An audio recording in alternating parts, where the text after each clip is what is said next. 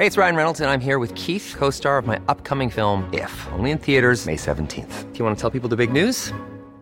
All right, I'll do it. Sign up now and you'll get unlimited for $15 a month and 6 months of Paramount Plus Essential Plan on us. MintMobile.com/switch. Upfront payment of $45 equivalent to $15 per month. Unlimited over 40 gigabytes per month. Face lower speeds. Videos at 480p. Active Mint customers by 531.24 get 6 months of Paramount Plus Essential Plan. Auto renews after 6 months. Offer ends May 31st, 2024. Separate Paramount Plus registration required. Terms and conditions apply if rated PG.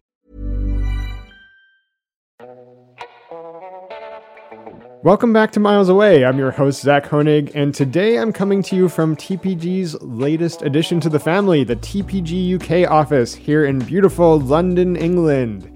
And I'm here with Nikki Kelvin, our Director of Content. Welcome, Nikki. Hello. It's good to be here with you. It's nice to have you in the office. Thanks for having me, and thanks for coming to my studio. The makeshift studio. The makeshift studio, our latest makeshift studio. And that is the laugh and voice of Emily McNutt, our global news editor. Welcome back, Emily. Thanks, Zach. Good to be back on the podcast. Absolutely. And the last time we had you on, we talked about catching up with you after the move to London. And here we are. Here in beautiful London. You've been here for how long now? 4 months. How's it gone? Are you a big London fan? I am. I'm a bigger London fan than I had originally thought that I would be. So that's a good thing, I think. So let's kind of set the stage when it comes to, the different neighborhoods in London. And where are we now? We're in Covent Garden, is that right? We are halfway between Covent Garden and Holborn. I did a little bit of walking around here. It seems to be maybe a little touristy. I think Covent Garden is really quite touristy, but equally is very nice. It's one of those places where a lot of tourists go, but there's a reason for it. Actually, it's the kind of place that when my parents come down, they like to stroll around. There's always entertainment on the streets, loads of great shopping, loads of great restaurants, and the architecture is really beautiful there. It can be super busy on a weekend. So busy, actually, that they close the station for exits. They restrict access in and out of the tube station. So that's something to consider if you want to visit Covent Garden. It's very Instagrammable. Entirely Covent Garden. It's got the cobblestone streets. It's got flowers. I saw so many flowers when I was walking around today. I mean, they've got like flower display after flower display. Definitely lots of Instagram opportunities for sure. Yeah, get your camera ready. Get the Instagram ready. Get yourself on a swing with flowers, Zach, and I'll come and take some pictures. All right. Well, we've got our evening set aside for us here.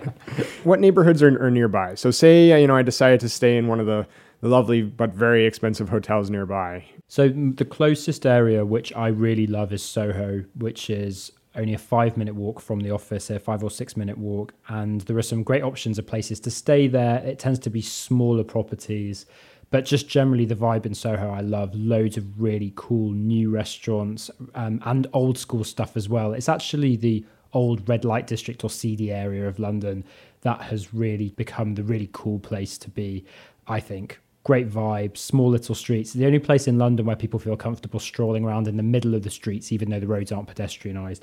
But I really like the vibe there. I think there's a lot to see, whether you're a visitor or whether you live here. There's something new on every corner.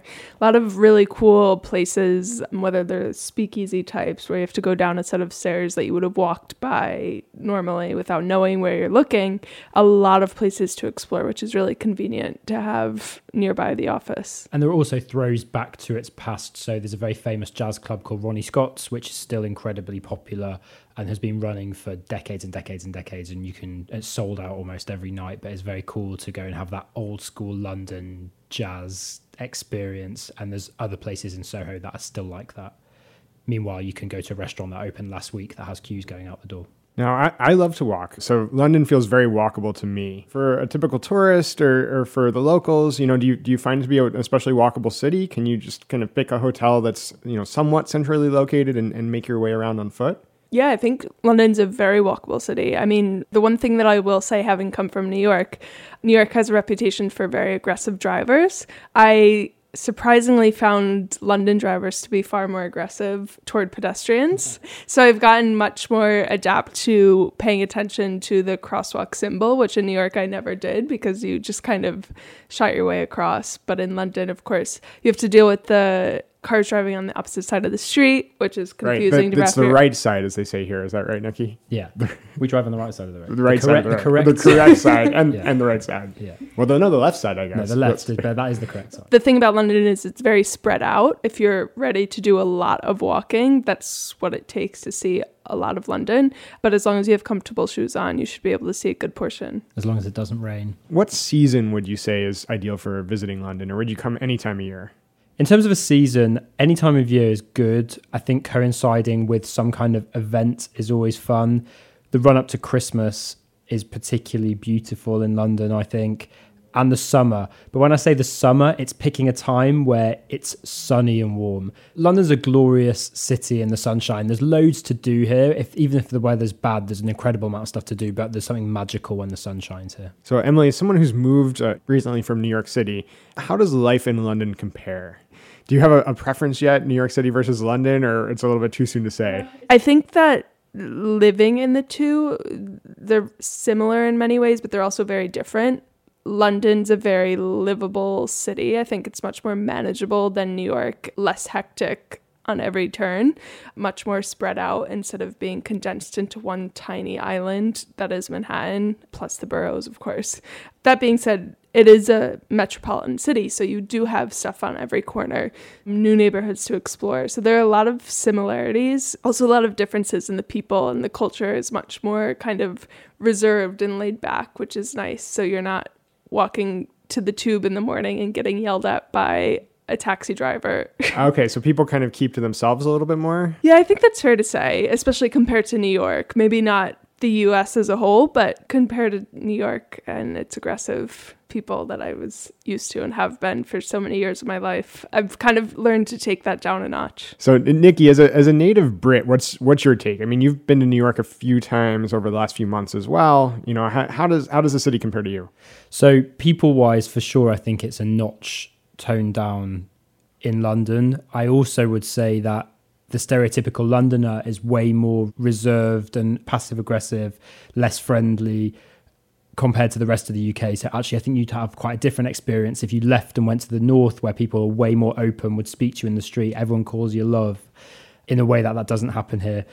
The thing that I think makes a big difference in London is that London feels like a collection of villages, and each area feels very different, both in terms of vibe and physicality. So many areas in New York, even though they're defined by a name differently, they sort of look the same. They're still on the grid system, especially in Manhattan. Whereas here, if you go from Soho to Mayfair to Shoreditch to Hampstead, these different areas look and feel completely different and feel like their own isolated little entities, and in a way that I don't think you get that in New York. And so it provides this sort of almost escape as you move from area to area, and a way to fall in love with different areas of the city. Can you walk me through, some of the food? Because the UK traditionally hasn't had the best reputation when it comes to cuisine. Why is that? And is that a fair assessment? It's incredibly unfair, especially in London. I think we have, at the higher end, we have some of the best food in the world, alongside New York, Tokyo, Paris, wealth of Michelin star restaurants. And there are certain things that we do incredibly well. So Indian food, tikka masala is the number one dish in the UK. Everyone thinks fish and chips is what everybody eats. I mean, I rarely eat fish and chips. When's the last time you had fish and chips? I actually don't eat fish and chips in London because it's so much better elsewhere in the UK. So I haven't had fish and chips in London for really quite a long time, but Indian food is the jewel in our crown, for sure. There are some incredible Indian restaurants. There's a huge South Asian community in the UK, and they brought their food with them, and it really is amazing. So you're not craving Indian food or a long wait in line. You know, what else might you recommend? Classic British thing to eat is a roast. So in case you don't know what a roast is, do you know what a roast is? Is it a pot roast? Is it like a big hunk of meat that's goes in the oven for an extended period of time? No. So a roast is traditional Sunday lunch food, but you can often get it at other times. Includes either roast beef, roast chicken, or some kind of roast meat, lamb. A Yorkshire pudding, which is a big sort of fluffy pancake kind of thing. Roasted potatoes, vegetables, different sauces. It's a real British classic, but loads of places in London do it. So seek out a fantastic roast and make sure you experience that. And then I think I'd say I love some of the big Viennese style cafes, so the Wolsey or the Delaunay, or there's a place called Fisher's. that are kind of grand cafes, do amazing schnitzels. I really like those places, both for atmosphere and for the food. So moving on from the delicious British cuisine, let's talk a little bit about what you might see and do as a tourist and an expat. When you think about London and you think about the UK in general, the first thing that comes to mind in many cases is the history. And I think that if London does one thing really, really well, it's museums. And the really neat thing about the museums here is that they're free to enter, whereas in New York, you have to pay sometimes. We're not talking about like the second Tuesday of every month. No, we're talking every day. You go Saturday, Sunday, any day of the week, and you can get in. I mean, they take donations, so that's up to your discretion, but you can walk in for free and see some incredible exhibitions. I love the National Portrait Gallery is one of my favourites, just to stroll around and enjoy. There's some incredible stuff in there. And actually the Natural History Museum, where you already went, is my actual favourite. And the Victoria and Albert, which is next door, is also so cool. How else do you get around? I mean, I took the DLR because I flew into London City, which stands for, I think, the Docklands Light Railway. Okay, very close. All right. And I couldn't believe it took me 20 minutes to get here from London City Airport on public transportation. The tube obviously makes all of London very accessible. Yeah, the tube network is wide. It spans out miles and miles and miles really into the deep suburbs, and is an incredible way to get around the city. There's a very good bus network as well to get around the entire city, and a lot of people use the buses in London. It's very common. They're fun. They're double-decker buses, right? So actually, here's a tip. You can get on a bus, use your contactless card if you have them, or you can Apple Pay on your phone when you board the bus. You can also use Apple Pay on the tube as well. Top deck, front seat, big windows, and pick a nice route. I like the number 9, which goes through sort of Kensington and into the West End, and that's a really fantastic route to take just to enjoy the surroundings. So you don't need one of those hop on, hop off buses. You can actually just take the regular city bus around. I think when you compare them, the big draw of them is that they're the double-decker buses, and I think that public transport here in London is a double-decker bus in most cases.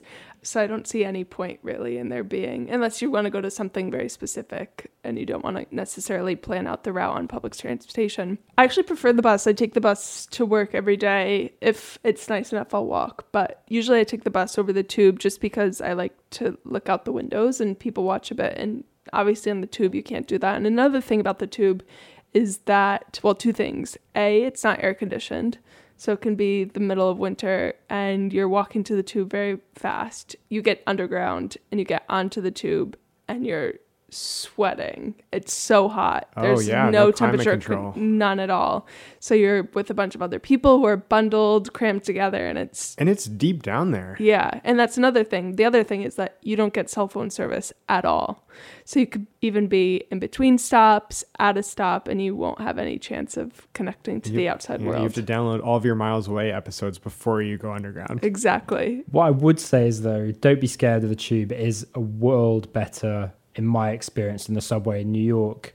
Way cleaner, way easier to understand and get around on, and a really fantastic network. So don't be scared. No, I didn't mean to put it down. It is a very useful tool, and I've found it to be incredibly wide-ranging, get you anywhere you need.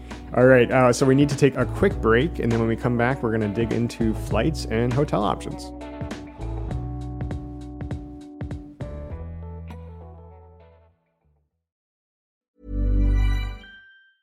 Hiring for your small business? If you're not looking for professionals on LinkedIn, you're looking in the wrong place. That's like looking for your car keys in a fish tank. LinkedIn helps you hire professionals you can't find anywhere else, even those who aren't actively searching for a new job but might be open to the perfect role. In a given month, over 70% of LinkedIn users don't even visit other leading job sites. So start looking in the right place. With LinkedIn, you can hire professionals like a professional. Post your free job on linkedin.com/achieve today.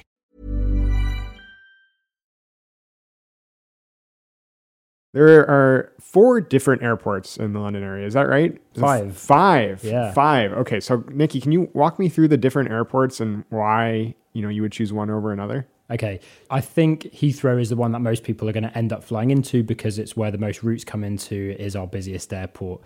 And Heathrow is actually pretty well situated, especially if you're willing to take the Heathrow Express. It's only 15 minutes into Paddington Station, which is in pretty central-ish London. And from there, you can take the tube or a taxi to almost anywhere. So Heathrow is pretty convenient as an airport. It is that little bit further out. Getting a car from Heathrow into central London, a taxi can take forever in traffic. So I would definitely recommend taking either the tube or the Heathrow Express, depending on where you're going to be going. There is also Gatwick, Luton, Stansted and London City. London City is the best ever if you are able to fly into there. If you're coming from somewhere in Europe, or you're able to take the all business class flight that British Airways runs from New York to London City, it's incredible and makes access to London very easy, very quick. It's a tiny airport, very efficient. With a tube stop, the DLR, which we just spoke about, is attached to the airport. You walk right off the plane. They don't have jet bridges there. It's a really small airport, but we walked pretty much right to immigration. There's now the e-gates. So if you have a US passport, you just pass right on through very quickly. And then I got my DLR ticket, and 2 minutes later, we were pulling out of the station. 20 minutes later, we were in Bank Station, and I was in central London. It is dreamy. And then the other three are the ones that are further away. So Gatwick, Stansted and Luton. Luton is right up north. Gatwick is further south, and Stansted is out east in Essex.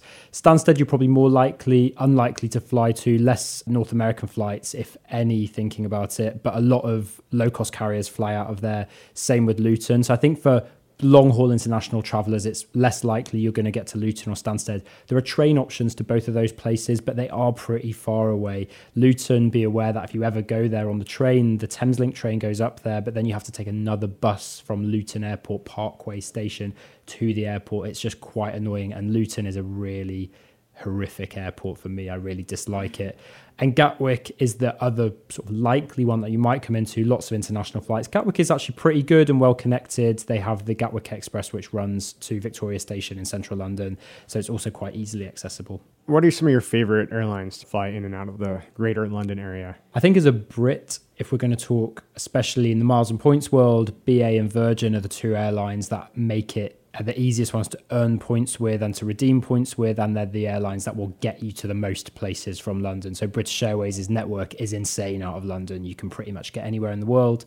Virgin's network is more limited and maybe a bit more holiday focused perhaps, but also provides other interesting opportunities. But British Airways is kind of unavoidable if you were in the UK and trying to get somewhere else. I'm a big low-cost fan, so Norwegian comes to mind, and Norwegian predominantly flies to Gatwick, especially on those transatlantic flights that US flyers might be taking from New York and Miami now, LA, San Francisco, Chicago, wherever it is. They fly into Gatwick. And notice too that Norwegian actually flies to a handful of destinations around Europe from Gatwick as well. So you could potentially, I've seen even connections. If I'm looking from, the New York area to somewhere else in Europe, I've seen Gatwick connections. Yeah, I would take those seriously, because Norwegian also is one of the only carriers in Europe that offer Wi-Fi for free on inter-European flights. That's the only thing you'll get for free though, isn't it? Yeah, essentially. But as long as you know what to expect as far as baggage, don't take a big check-in bag and expect to get it for free, because you won't. The other low-cost carriers will give you absolutely nothing, so at least that's something. Right. They don't even have Wi-Fi for purchase in some cases, right? No, in most cases. Yeah. And of course, London is one of the most connected cities in the world. So you could fly all the legacy carriers from the US, obviously, and a lot of international airlines as well. And so, your options when it comes to redeeming points and miles are pretty vast. The challenge, though, is the taxes and fees. So I actually want to take some listener questions before we jump into hotels. So Drew asks, is there any way to avoid the crazy high taxes on reward redemptions through London?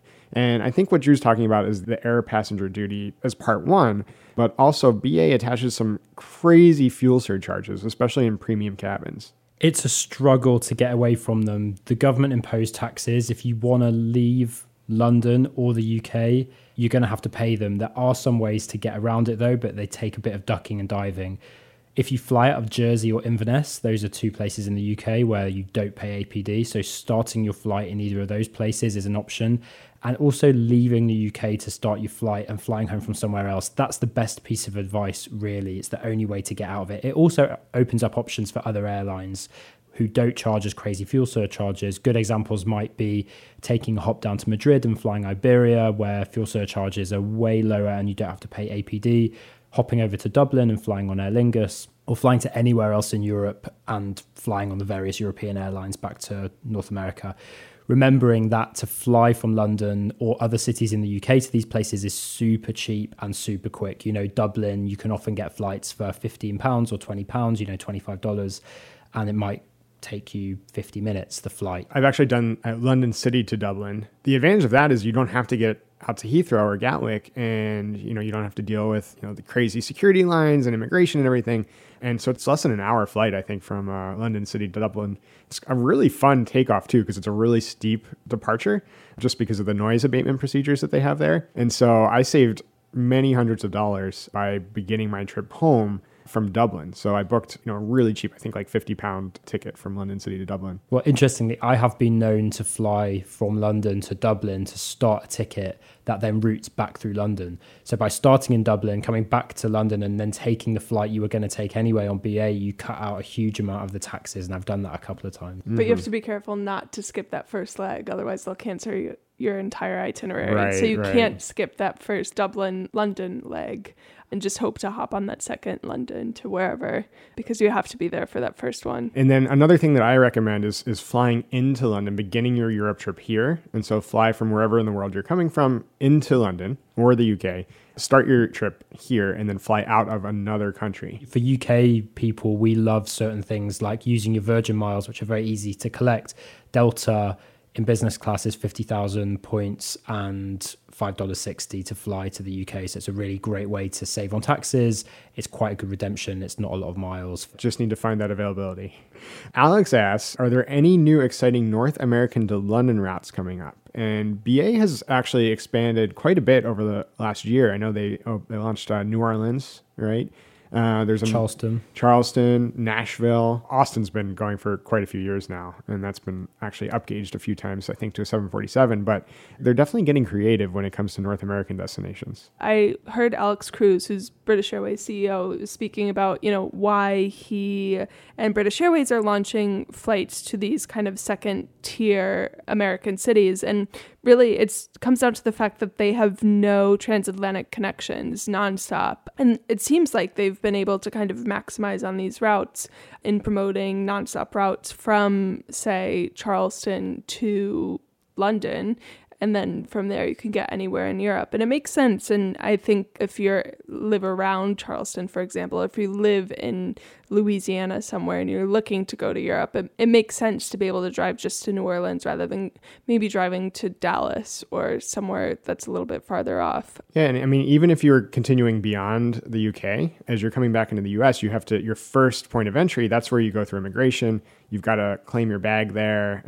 Sometimes you have to worry about connections. Right. And so connecting in Europe can be a lot easier than connecting back in the US on your way home. And I think other than BA and other than those kind of cities that we just talked about, unfortunately, we saw the collapse of WOW Air, which kind of took away an option for getting between the US and Europe. At the same time, WestJet, which is a former, I guess still a low-cost carrier, Canadian, they just took delivery of new Dreamliner aircraft, and they're flying those between London and Calgary now, which is exciting. 121 lie flat in business class, which is really exciting for a low-cost carrier.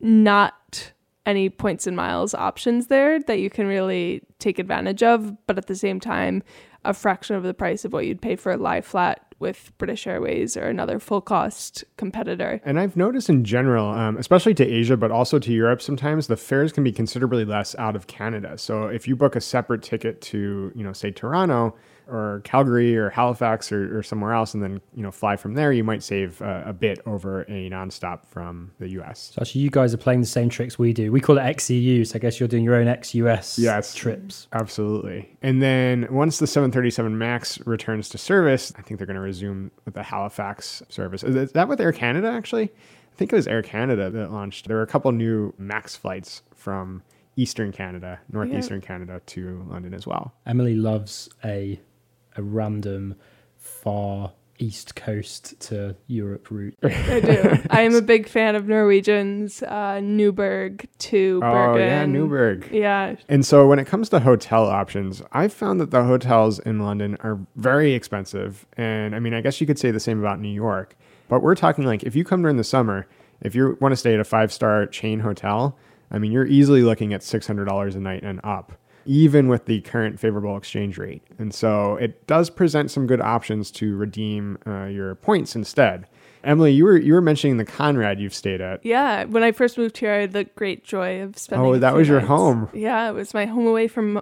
It was actually my home. It was a really nice property. I highly recommend the Conrad. That said, when I was staying there, they were renovating the club lounge, the executive lounge. So I'm a Hilton Diamond member thanks to my Hilton Aspire card, and I have access to the executive lounge. But at the time they were renovating it, so I'm curious to see what it looks like now. But overall, it's a really nice property, great location by St. James's Park, and can walk up to kind of Hyde Park and Buckingham Palace. It's not too far off, but you're in a really nice location, great service, great breakfast buffet. And when I looked, the cash rate seemed somewhat reasonable for, a hotel of that tier, but this is one example where, you might really struggle to find decent redemption rates, especially with, Hilton's variable pricing. The cheapest I could find was 139,000 honors points per night. And it was $400, on that night. So definitely, look at the cash rates too. Don't just jump to points. As far as points redemptions, there are plenty of options with Marriott that are fairly reasonable. One hotel I really like with Hyatt is the Andaz. And so I've stayed at the Andaz before, and it's just 20,000 Hyatt points per night, even when rates can be, $600 and up. And so that's definitely a redemption to keep in mind for sure. As far as Marriott, though, I've stayed at the W Leicester Square. Is that how you pronounce it? Yeah, that's right. Oh, look at me. Good job. Leicester Square. Leicester Square, which is very expensive with cash, but fixed at 60,000 points per night. So that is definitely one to consider. There's a Le Méridien not too far from there. When I looked, it's a little bit less with cash, but also 60,000 points per night. There's a Sheraton and the London Edition. Actually, both of these, even though the cash rates are very different, also 60,000 Marriott points per night. But the London Edition, I've heard good things about. That's a great host. I haven't stayed there, but I've been in there a lot of times. There's a very cool restaurant attached to it called the Berners Tavern. It looks great. The Points guy himself stays there. Oh, wow. All right. It's got to be a classy joint. Nikki, you had mentioned the Intercontinental Park Lane as well. Have you been in there before? Have you stayed there? I've been in there a few times, haven't stayed there. Very grand, large hotel right on Hyde Park. And if you can get good rates there, I don't know what the points rates are per night, but if it's hot. It's at the upper end, definitely for IHG. It's 70,000 points per night, considering the cash rates can exceed $600 there as well. If you have IHG points to burn, that is a nice property in a really nice location.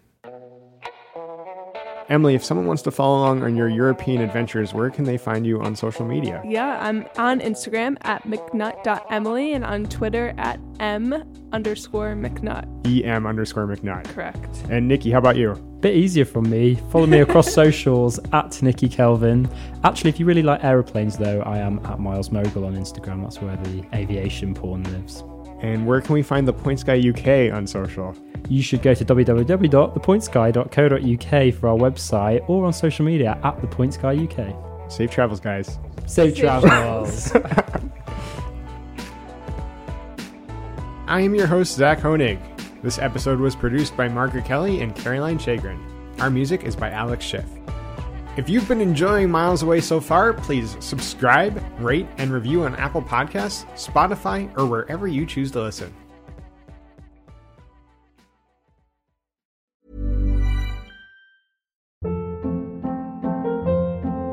Hold up. What was that? Boring. No flavor. That was as bad as those leftovers you ate all week. Keke Palmer here. And it's time to say hello to something fresh and guilt-free. Hello Fresh. Jazz up dinner with pecan-crusted chicken or garlic butter shrimp scampi. Now that's music to my mouth. Hello Fresh. Let's get this dinner party started. Discover all the delicious possibilities at HelloFresh.com.